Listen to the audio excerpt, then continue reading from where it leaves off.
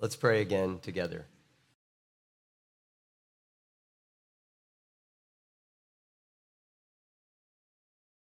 Gracious and almighty God, we thank you for the privilege of belonging to you through faith in Jesus Christ and being used by you as his people. Remind us today that you alone are worthy of our complete devotion, the full commitment of our lives. Cause us to worship you with our hearts, our actions, our thoughts, and our speech. And Lord, teach us to be your people of healthy discernment. In Christ's name, amen.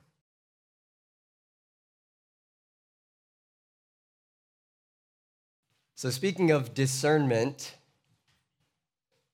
in your regular day-to-day lives, we're constantly making decisions. Should I go this way? Should I go that way? Is this a good choice? Is this the best choice? Is this something that I ought to avoid? You know that you have to practice this all the time. And that's going to be the focus in our text this morning. But I also want to remind you as we approach Acts 16 that there are three helpful reminders about the context of where we are now in Acts 16. So this is the recent context. Number one, remember the recent decision of the Jerusalem Council and the letter written to disseminate that conclusion. In Acts chapter 15, that was the primary theme there. There was a major concern that some Judaizers were claiming that Gentiles needed to be circumcised and follow the law of Moses in order to be saved. And the clear conclusion was that that is not the case. Circumcised or uncircumcised, we are saved by grace alone through faith in Jesus Christ. And now there were also then some recommendations for how Gentile believers might fellowship well with Jewish believers who are in fact located in many places. So that one thing, that decision and letter is a major factor in this context. And then two, remember that Paul and Barnabas just parted ways because they discerned differently concerning John Mark about whether or not to bring him along. And they're unable to reach an agreement other than an agreement to separate into two teams. And then finally, Paul and Silas now set out on Paul's second missionary journey. First, they take the message of the letter to its intended audience, which is beyond just the church in Antioch, to the other Gentile believers in Syria and Cilicia.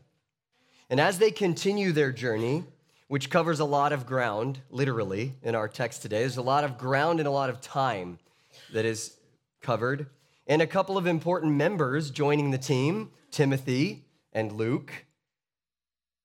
The theme, though, that holds together verses 1 through 10 of Acts 16 is discernment. Situational discernment and spiritual discernment, meaning discerning the guidance of the Holy Spirit.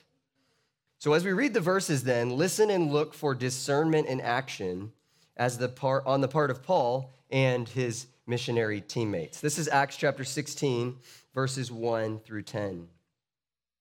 Paul came also to Derbe and to Lystra. A disciple was there named Timothy, who was the son of a Jewish woman who was a believer, but his father was Greek. He was well spoken of by the brothers at Lystra and Iconium. Paul wanted Timothy to accompany him, and he took him and circumcised him because of the Jews who were in those places, for they all knew that his father was a Greek. As they went on their way through the cities, they delivered to them for observance the decisions that had been reached by the apostles and elders who were in Jerusalem. So the churches were strengthened in the faith, and they increased in numbers daily. Now we come to the second half, a different type of discernment taking place here. And they went through the region of Phrygia and Galatia, having been forbidden by the Holy Spirit to speak the word in Asia. And when they had come to Mysia, they attempted to go into Bithynia, but the Spirit of Jesus did not allow them. So passing by Mysia, they went down to Troas. And a vision appeared to Paul in the night. A man of Macedonia was standing there, urging him and saying, "Come over to Macedonia and help us." And when Paul had seen the vision, immediately we sought to go into Macedonia, concluding that God had called us to preach the gospel to them. In order for a narrative section where we see discernment in action to hit its mark, it's helpful for us to have a working understanding of what discernment is. So let's quickly define discernment by way of introduction. Fundamentally, discernment means to have a sound judgment. And a sound judgment which allows us to distinguish right from wrong and to recognize, beyond right from wrong, to recognize the right ways of God for his people. Biblical discernment in our Christian parlance, in our regular usage, tends to mean recognizing falsehood to not be taken in by it, and it means having a sound judgment to make good, godly choices. So, in that vein, here's what Sinclair Ferguson writes. This is a really helpful definition, I find. True discernment means not only distinguishing the right from the wrong, it means distinguishing the primary from the secondary, the essential from the indifferent, and the permanent from the transient. You know, the new song that our praise team taught you today is to focus on that which is eternal. Things will come into perspective in eternity when we see Christ. And yes, it means distinguishing between the good and the better, and even between the better and the best. So with that working definition of the common theme in these verses, let's see how discernment plays out in action in the first in verses 1 through 5. Discerning when situational accommodation is appropriate. Now, the first aim of this missionary journey is to revisit the believers in cities where they had previously proclaimed the word of God. That's what we heard Paul and Barnabas planning for in the end of Acts chapter 15, verse 36. So that's what we find them doing. Now, here's a map for you. What I've put for you on screen is a map that reasonably approximates Paul and the team's second missionary journey. Right now, we're focused just on the beginning of that trip, which leaves from Antioch in Syria. To get your bearings there, that's just north of Israel, north of Palestine as it's labeled on the map. Leaving from Antioch in Syria, they travel through other places in Syria and Cilicia, and then on to Derbe, and then to Lystra and Iconium. Now in Lystra, there's a younger disciple named Timothy. Evidently, he and his mother Eunice and his grandmother Lois, we learn this in 2 Timothy 1:5 in a pastoral letter that Paul wrote to Timothy. We find out that they had become believers most likely on the previous missionary journey to Lystra. And if you're following along with us in Acts, that happened in Acts chapter 14. That's probably when they became believers. Timothy is already in our text. He's well known, or he's already known, and he's well spoken of by the brothers and sisters in Lystra and Iconium, that city just to the north of Lystra. Both Acts and the Pauline epistles will bear out that Timothy becomes no small player in Paul's life or in the life of the early church. Timothy is somebody really significant. If you were just to cross-reference the number of times Timothy is mentioned, you'd find a great number of them. But before all of that comes to fruition, here we have the incident where Timothy first becomes a member of the team. Paul strongly desired for Timothy to accompany them. He finds this younger believer. He sees so much potential for this young man to be mentored and to grow in ministry. He wants him to come along. So he took him and he circumcised him because of the Jews who were in those places, in the cities that they're journeying through, verse 4. Most of the cities had a large enough Jewish contingent to have a synagogue, which we know is true of that city just north of Lystra, Iconium. In chapter 14, verse 1, we heard that there was a synagogue there. most of these cities are big enough and they have a lot of Jews, and there's actually a synagogue there. So clearly we're to understand that Paul did this, and Timothy agreed to it because of the Jews, to make it easier to relate to Jews, to have a good relationship with the Jews in those places. Now, you're probably asking yourself, and we should, right after the decision was made in Jerusalem that circumcision was not necessary for salvation, we might be left wondering why Paul would do this. That Paul does so is a matter of discernment is the best explanation. Thinking about the situation holistically actually helps us perceive why Paul would have drawn the conclusion to circumcise Timothy. First, they had already and were continuing to make it clear in their communication, again, see verse 4, they're traveling, making known the decision of the Jerusalem council that they had agreed that circumcision was by no means salvific. That is being made clear. And then remember, too, this might be the thing that helps you the most. Make a comparison between the decision that Paul made with Titus and the decision that he made with Timothy. Remember that in the situation with Titus, who was a full Gentile, they did not circumcise him in order to be clear that he did not need to become a Jew in order to be saved. That's Galatians 2, 3 through 5. Timothy, on the other hand, had a Jewish mother and a Gentile father. This intermarriage between a Jew and a Greek would have already offended the most pious Jews. And it's known to them that such was Timothy's heritage, for they all knew that his father was a Greek at the end of verse 3 in our text. So how could Paul and Timothy do their best to make this as much of a non-issue, a non-distraction from the most important message of the gospel, especially for the Jews? Timothy can show his cultural commitment to his Jewish heritage on his mother's side by circumcision, which is what Paul discerned as the wisest course of action.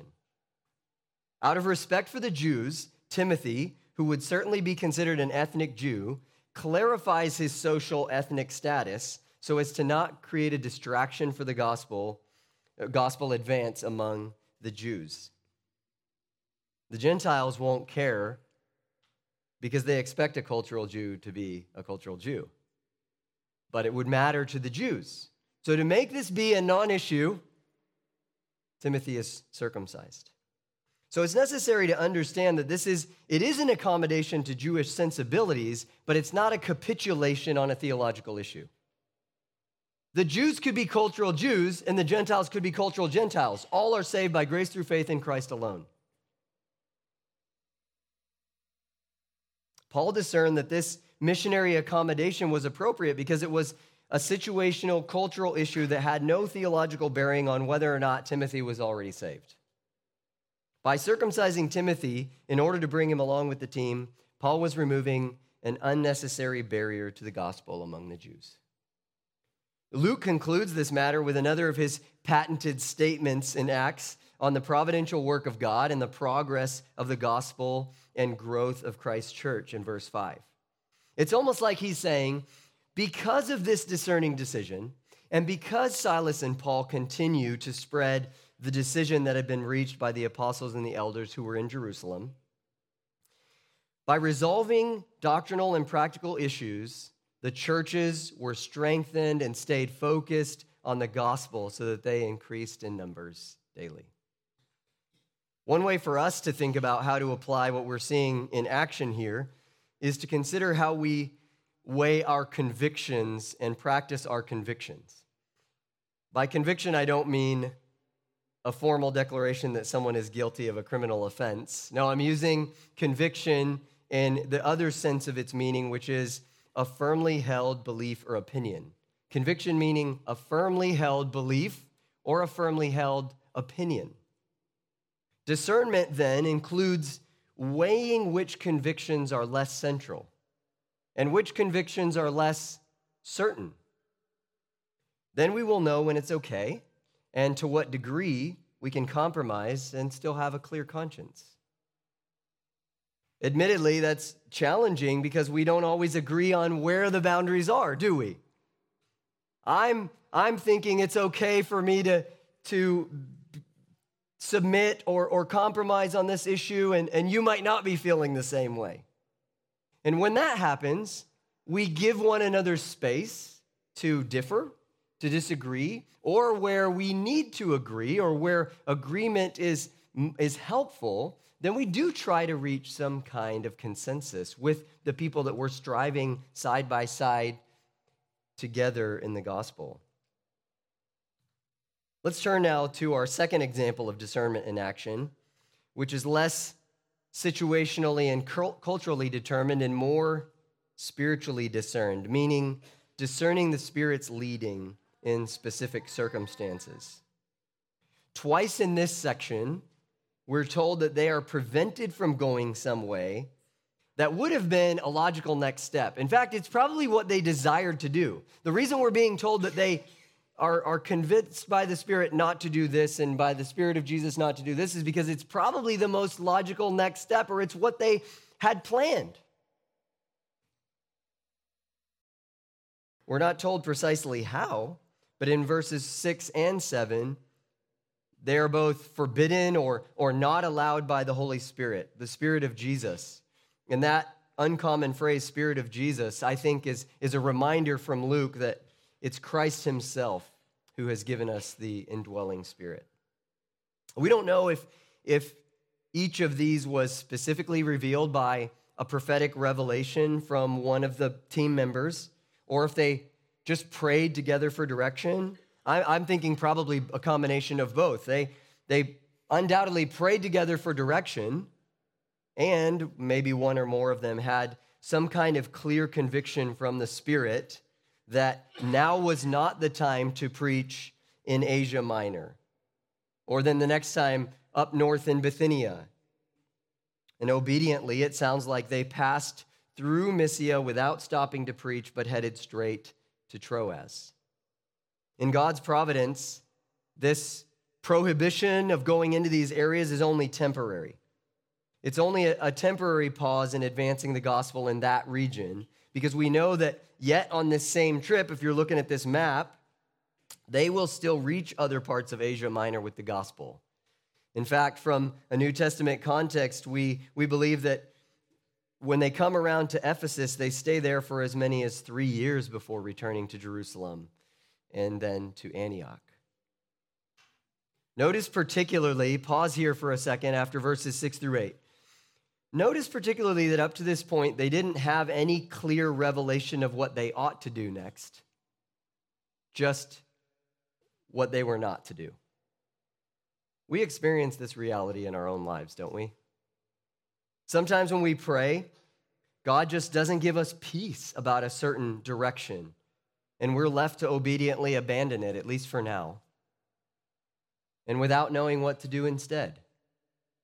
We just don't have peace about this direction, and we need to submit. Don't do that. For example, maybe you, as a younger woman, or not even that young of a woman necessarily, come to the realization that a certain guy you've had interest in is just not someone you should commit to marrying. Perhaps he doesn't demonstrate the spiritual maturity of a man who is growing in the ways that he might one day be an elder in the church. By the way, I just snuck that in as a criteria for your consideration there, young ladies.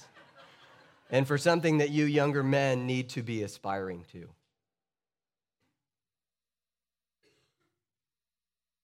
You've ended one relationship, but you don't just have another potential husband waiting in the wings. This isn't a stupid bachelorette show. So what do? We patiently wait on the Lord to know if his desire is for us to remain single or if he's providing another direction. Both of those options are still good when we follow God's direction. He knows what is best for us. So for Paul and company, listening obediently to the no's and the not nows, which undoubtedly would have taken some time, there's a lot of patience here. And waiting for God's leading does, in fact, in this case, yield an abundantly clear revelation in time, in God's timing.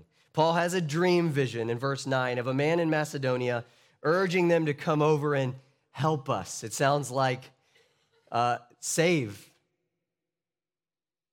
In verse 10, when Paul tells the vision to his team, they immediately conclude together that this means they are to go there and preach the gospel. Just a passing comment here. I would like to note that all visions in the New Testament are obviously visions. If a person were to have a vision, they shouldn't have to wonder if it was from God or just an unusual dream. Either way, you should be able to test such a thing like a dream by God's word and his people. I'll come back to that a little bit later. John Stott points out how this narrative example that we have here in verses 6 to 10 is helpful to us because it has the elements that often characterize divine guidance. It has God's use of a period of time. This took time. The circumstances of open and closed doors, or closed doors and then open doors. It has pondering what was taking place, actually thinking through, what does this mean? What is it that God is doing here?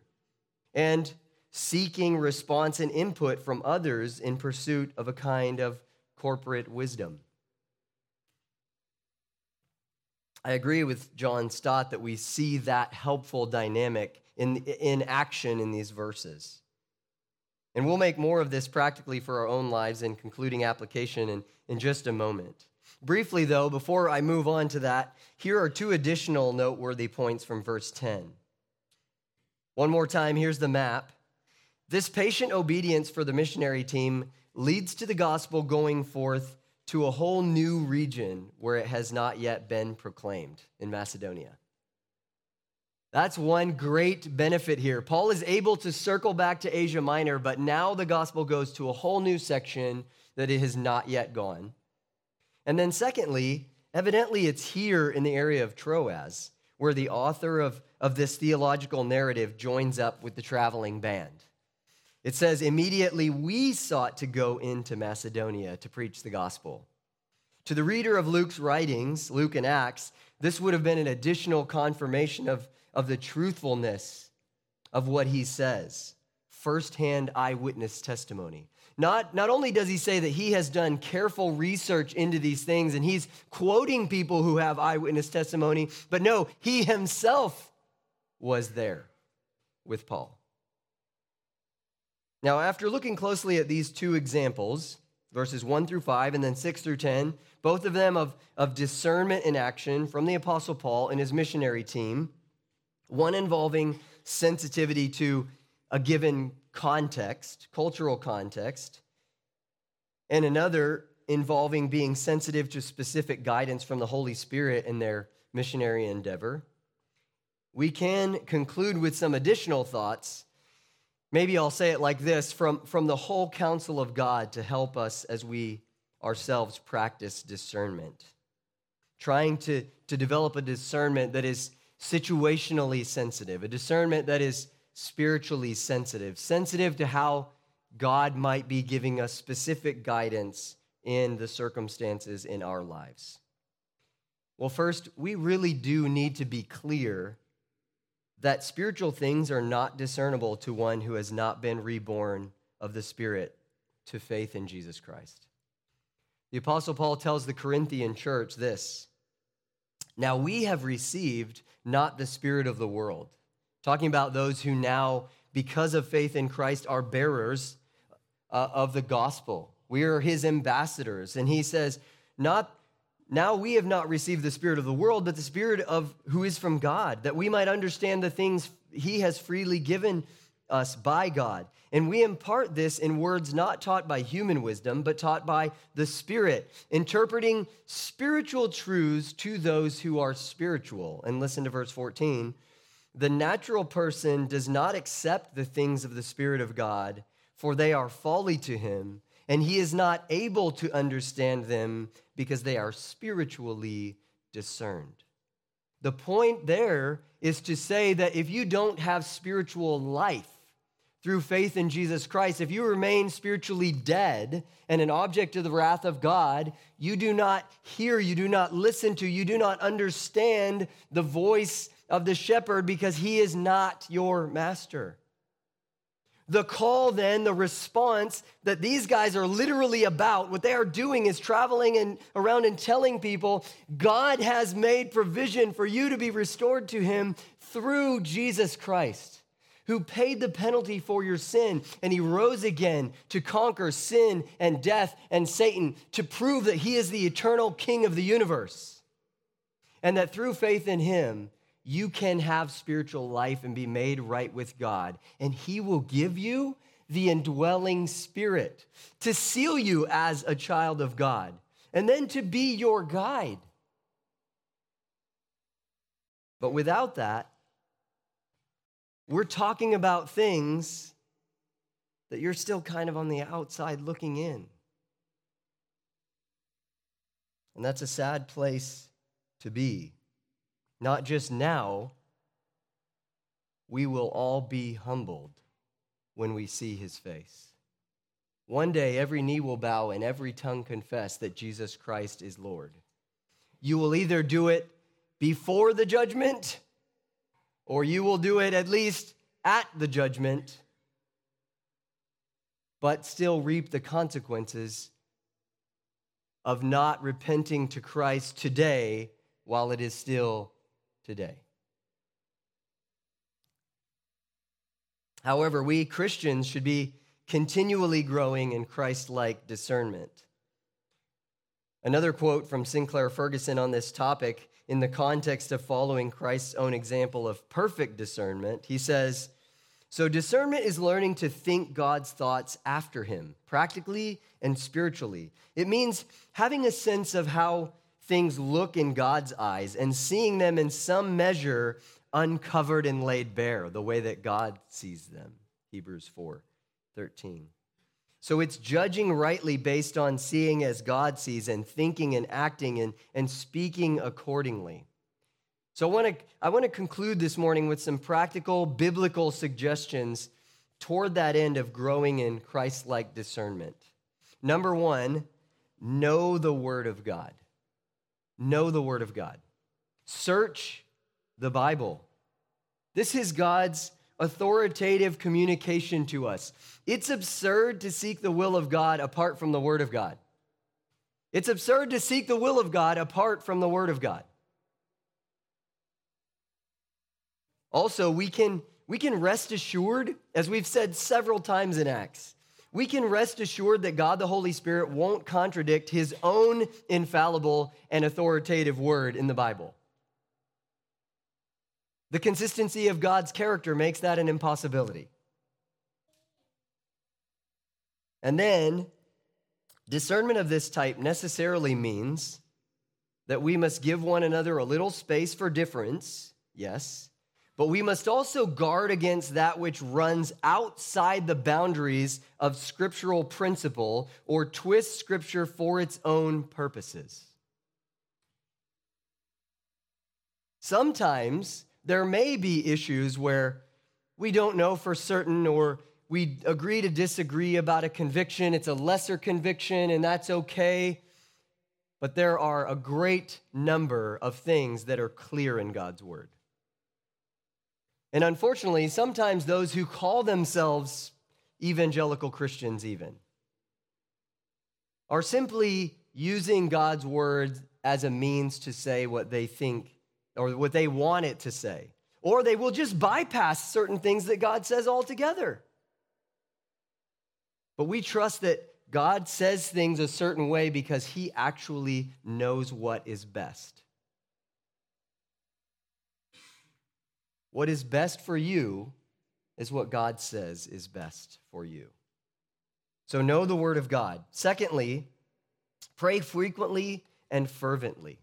Pray frequently and fervently for discernment, and pray for God's sovereign will to be done. First of all, praying for discernment, James says in James 1, verses 5 and 6, he says, if any of you lacks wisdom, let him ask God, who gives generously to all without reproach, and it will be given to him. But let him ask in faith with no doubting, for the one who doubts is like a wave of the sea that is driven and tossed by the wind. In other words, if we will know the word of God and pray according to the will of God, he will grant you wisdom. And then Jesus also taught, praying, as I said, pray for God's sovereign will to be done. Jesus taught his disciples to pray, your kingdom come and your will be done. And then Christ himself gave us the example as he prayed in agony in the Garden of Gethsemane, not my will, but yours be done. Not the human desire of Jesus, but the sovereign decree of God from before time that the Son would give himself up as an atonement for our sin. But he would rise again to prove his unique position as perfect priest and all-powerful King of the universe. God has given us not only his word and prayer, but he has also given us fellow Christians who submit to his word. And we have one another for our protection and benefit.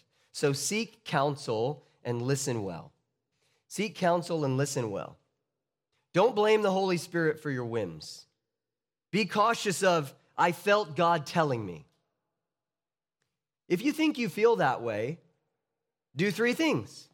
First, check God's word for the balance of Scripture, as we said.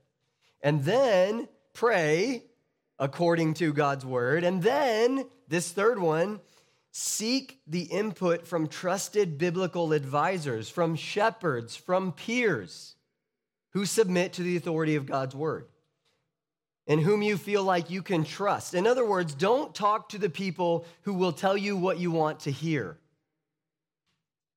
Talk to those who will genuinely listen, think, and tell the truth. Those are true friends. In a good way, and this is what you want or you should want, this input from others will result in confirmation or correction. That's what you want, isn't it? Trusted biblical counsel should bring either confirmation or correction to your feelings about the Spirit's leading. Fourthly, know thyself. Know yourself. If you find it necessary to state and defend, I'm gonna draw 2 comparisons here, telling you that we tend to be 2 different types of people. So know yourself. If you find it necessary to state and defend nearly everything with equal conviction, take care that you're not simply opinionated and combative. A fool delights in airing his own opinions, says the Proverbs. But if you find that you hold very few convictions firmly, then you will be blown about by different winds of doctrine. Or you might capitulate to others as a people pleaser. That's me. I'm a peacemaker. I have to know myself and know where to stand firm. And some of us fight on every hill. We need to know ourselves. And fifthly, follow Jesus.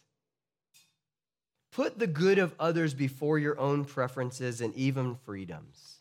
And I dare say lesser convictions. Follow the example of Jesus. We are quite literally Christ's people, Christians. We do well to learn when and why to overturn the tables in the temple, and when and why to eat with tax collectors and sinners. Like Paul, an apostle and devoted Christ follower, we do well to know when to make sure we are standing firm on theological convictions so as not to compromise the gospel. But also when to be situationally accommodating, because it just isn't worth letting such things be a distraction or a cause for division. You realize that even when you join a local church, that church has a culture. That's just how it is. So like Paul and his teammates, we do well in various situations and decisions to listen attentively for the Holy Spirit's guidance, confirming it within God's revealed will in the Scriptures, and confirming it with a ministry team made up of other Christians who evidence by their lives that they submit to God's authority. Above all, we must trust that God's way is best.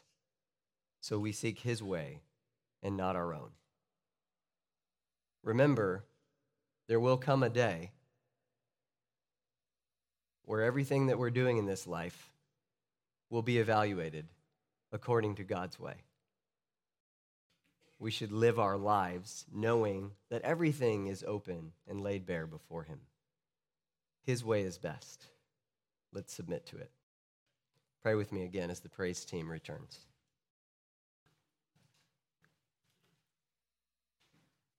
Father God,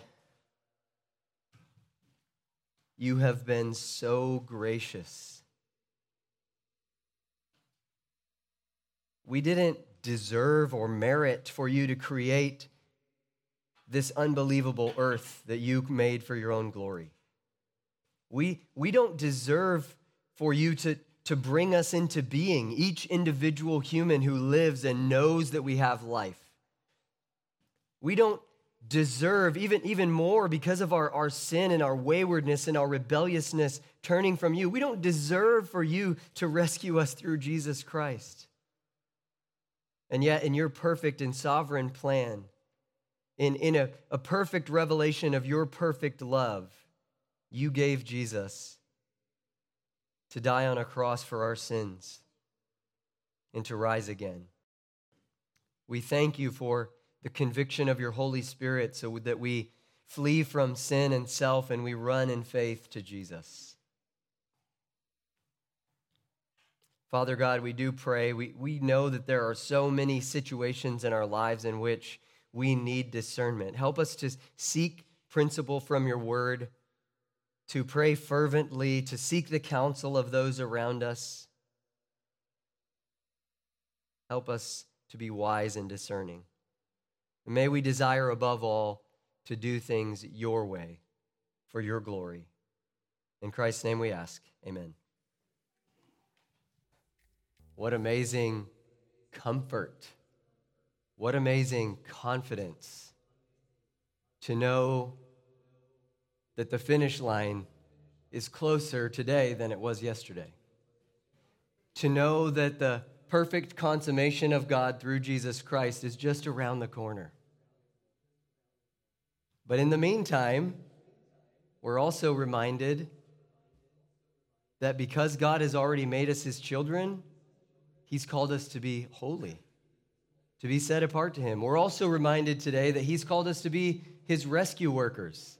He is still making a people for his possession. There are yet others to trust in Christ, and you might get to be an instrument of his grace to be involved in that. So as we go be the church dispersed, remember that we've been called to be holy, and we've been called to be instruments of Christ to rescue others. Let's pray in closing. Father God, again, we are aware that we don't get to take credit for any of this that you are doing. And yet we are so blessed that we are caught up in it. You have made us your own children, your citizens, your soldiers. Help us to draw near to you, God, to abide in our Savior, so that we will be committed to holiness and committed to living and speaking the truth of the gospel of our Lord and Savior, Jesus Christ. May you alone be glorified today, this week, and forever. Amen.